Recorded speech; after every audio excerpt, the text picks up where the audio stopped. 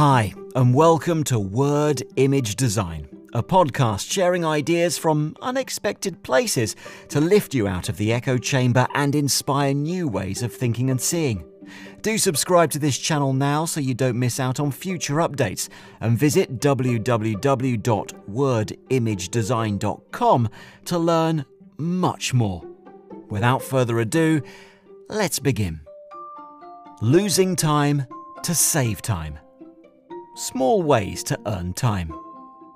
I've created a new system that will save me around 18,000 mouse clicks over the next 5 years. That sounds pretty good, doesn't it?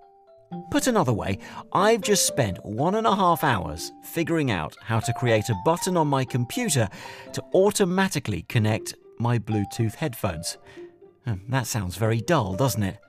Over the last couple of months, I've had a low-level frustration with connecting my headphones with multiple clicks throughout the day and always thought there must be a better way. But I put it off. It is such a tiny inconvenience, it could wait.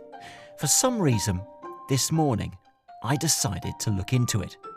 You know those times when you think, I'll just have a quick search on Google, and hours later, you're ready to pull your computer apart because the easy-sounding instructions online don't appear to work in real life.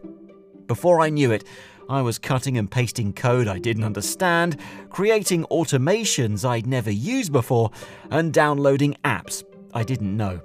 And each time something didn't work, a voice told me, this is a waste of time. And finally, with a lot of trial and error and going down Reddit thread rabbit holes, I figured it out. I don't feel triumphant. I feel quite stressed, in fact, because I planned to write an article this morning and already a lot of time has passed. But after telling myself to calm down, I've realized that investing some time into something small but repetitive will compound into real savings in the future. Italian economist Vilfredo Pareto demonstrated way back in 1896 that approximately 80% of the land in Italy was owned by 20% of the population. Since then, the Pareto principle, or 80-20 rule, has shown itself to be remarkably relevant to a host of fields outside of economics. In sales, it's often said that 80% of profits come from 20% of the clients. In computing, Microsoft found that fixing the top 20% most reported bugs fixed 80% of system errors. In health, 20% of patients use 80% of resources. In crime, 80% of crimes are committed by 20% of criminals. You get the idea, but might be wondering why I'm banging on about this. Well, the 80-20 rule can also be applied to how you handle your time.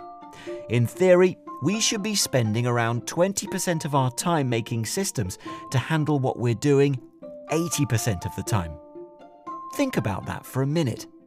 During a week, one day should be spent just looking at your routine, everyday tasks, and exploring ways to make them more efficient.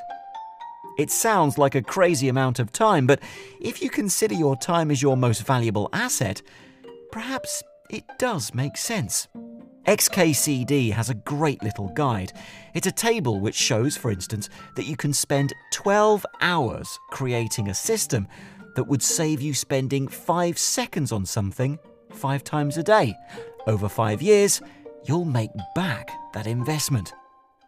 Small things like an illuminated connect button on my Mac can make a small, big difference.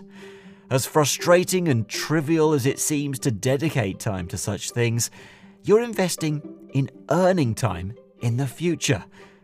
Plus, it inspired me to write this message as an article. Turns out I did have time, after all.